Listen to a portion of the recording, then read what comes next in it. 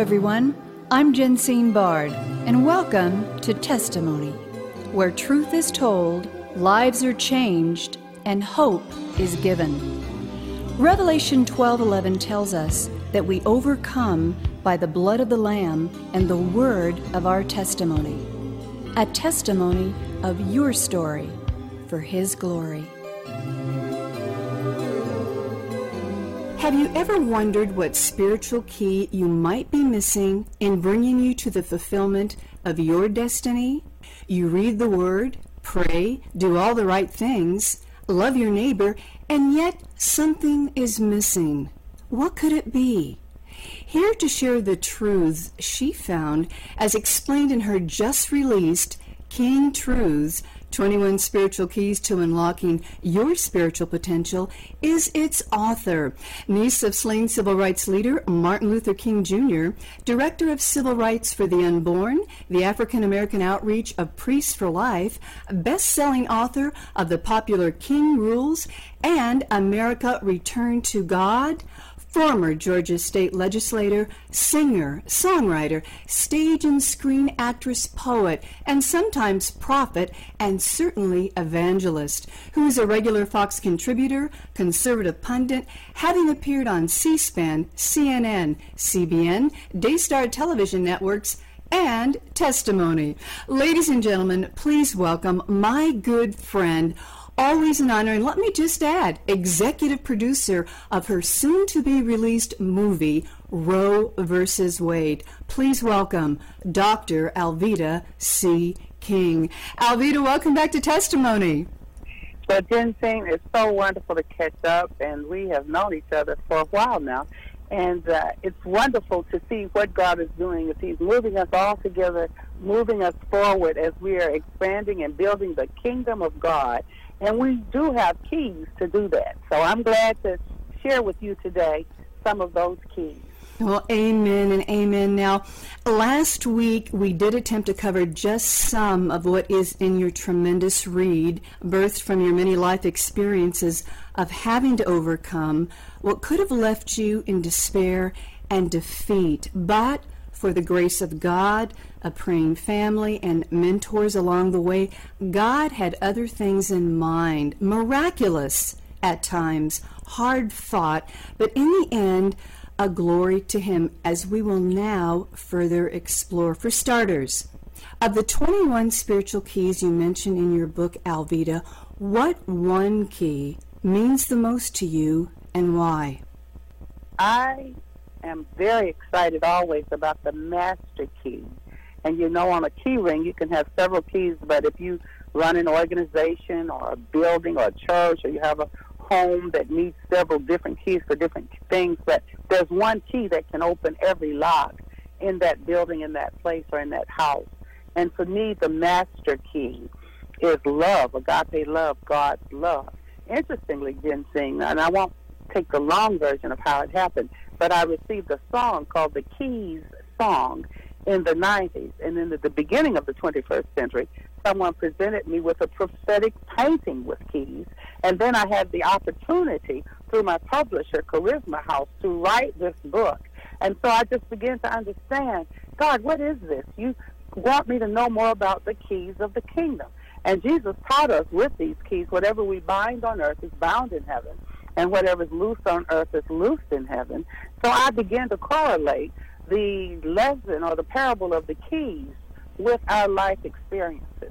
And the master key, to answer your question, agape love is the key. Now, we now abide faith, hope, and love, and the greatest of these is love, but even mighty faith works by love. Hope springs eternal, but it must be nourished by love. So we mean God's love, the love of God that's unconditional, that gave us John 3:16. For God so loved the world that He gave His only begotten Son, that whosoever believes on Jesus will not perish, but will have everlasting life. And 17, for God didn't send His Son Jesus into the world to condemn the world, but that the world through Jesus can be saved. And so salvation, actually divine salvation, is a key in the book, by the way. So we speak through the testimonies, key by key. I unveil my process But then uniquely, I believe, I give the reader an opportunity to think about his or her life experiences and to start building his or her key ring as well. Amen and amen. Well said. Some of the keys that you mentioned in your book I'd like to share with our listeners now. One that you've already mentioned, divine love, the master key, divine salvation, divine forgiveness, divine authority, divine grace and mercy, divine humility, just to mention a few. Alveda, where do you feel most Christians may be missing it in their own spiritual life and keys? I'm glad you mentioned the key of humility, and it's in that same corridor with obedience, submission, and surrender. But you can't do any of those without divine humility. And so, in other words, you know that scripture where there's envy, strife, there's confusion, and every evil work? Mm-hmm. Well, people will get into all types of arguments. We've seen it in our own nation, in politics, and places like that, because I'm right, and you're wrong, and until you say it my way, we're not going to be able to do this. And yet, humility says, wait a minute, let me be quiet. Let me give you an opportunity to express. And you see, so if we have that divine humility, and then moving out of humility into obedience to the word of God and to proper authority, and we can find out about that in submitting to laws in the government, all that, say in Romans 13, which we discuss in the book. But if we can become humble, obey God first, and then obey righteous authority, and then submit to that authority. And I had a pretty good time. I think I mentioned this in the book. I hope I did. When the first time I married, I didn't understand any of this. So I think I crossed my fingers behind my back. My granddad was doing the marriage vows, and I crossed my fingers. I said, obey? Why do I have to obey him? Man, you could imagine how rocky the marriage was with that attitude. You have to submit to each other, submit to God, and submit to each other. And then the hardest thing that any human being has is fully surrendering to another person. But you see, we can fully surrender to God because He has our best interest in heart. I know the things I've prepared for you, plans I have for you, not to hurt you, but to bless you and to prosper you. However, we have to remember that God is not a man or a woman. God can't lie. God is a spirit manifesting to us in things as Father. Jesus said, I'm the way, the truth, and the life. No one comes to the Father except by me. And so except for the atheist, everybody else pretty much admits that there's somebody greater who created us. The atheists hadn't quite figured that out, but everybody else gets that. And so since we have a divine creator, and we're going to have to go to court one day, so people like Oprah and all that, well, there are many paths to God. Everybody's going to meet God. Of course, that's true. You're going to meet God. But the benefit that we have to the Father, I'm the way, the truth, and the life, says Jesus. No one comes to the Father except by me. So God, the Spirit, who manifests as a Father, who we can trust and fully surrender to, that's who we're going to see on Judgment Day. And I don't know about you, Jensine, but since we have to go to court, isn't it great for the judge to be our Father? Amen and amen. There are some people, I'm glad they are not God. Aren't you? Oh, my goodness. We'd be in real trouble, including you and me, because they would never make it. I can promise you that. That's right. That's right. Now, you're a pro-life activist. You're a civil rights activist. You know this better than most. In dealing with race relations and in reading the Bible, isn't this really a, quote, sin issue and not a race issue? And if those listening to this question do not have the Word of God as their plumb line, Alveda, what hope is there really? There is no hope except in God, in Father, Son, and Holy Spirit. And we have to be able to admit, like I have, in a transparent manner, which is really not so comfortable to just air all my laundry, except at the end of that story, I'm redeemed, I'm forgiven, I'm whole, I'm blessed. And so with that type of testimony, no matter what I've done, no matter what you have done, listeners, God will forgive you. And so because that is true, it's our great hope that at the end of the tunnel, there is a blessing for each and every one of us. And that's at the end of the door. When those doors are unlocked with those keys, Jesus is on the other side always, you know. And so we have to get there and to share that and to model that as people who have been blessed, not perfect, but blessed. And that's who and exactly what I am, like the woman at the well, the woman caught in the act. I say about those testimonies. What beautiful testimonies. And they're there to show the grace and the mercy of the Lord. Amen and amen. Now, you are a spoken advocate for our current President, Donald J. Trump.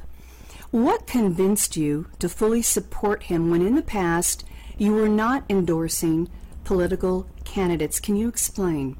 I did not even endorse the president. I became his spiritual advisor with the Trump Diversity Coalition because I don't endorse candidates. The last candidate I endorsed was Governor Sam Brown back around 2007. He was going to run against President Barack Obama. And he stepped out of the race, and I was about to endorse Governor Huckabee. And God said, stop endorsing and start praying. So I've not endorsed a candidate since 2007, but I have publicly stated that I was going to vote for President Trump, which I did.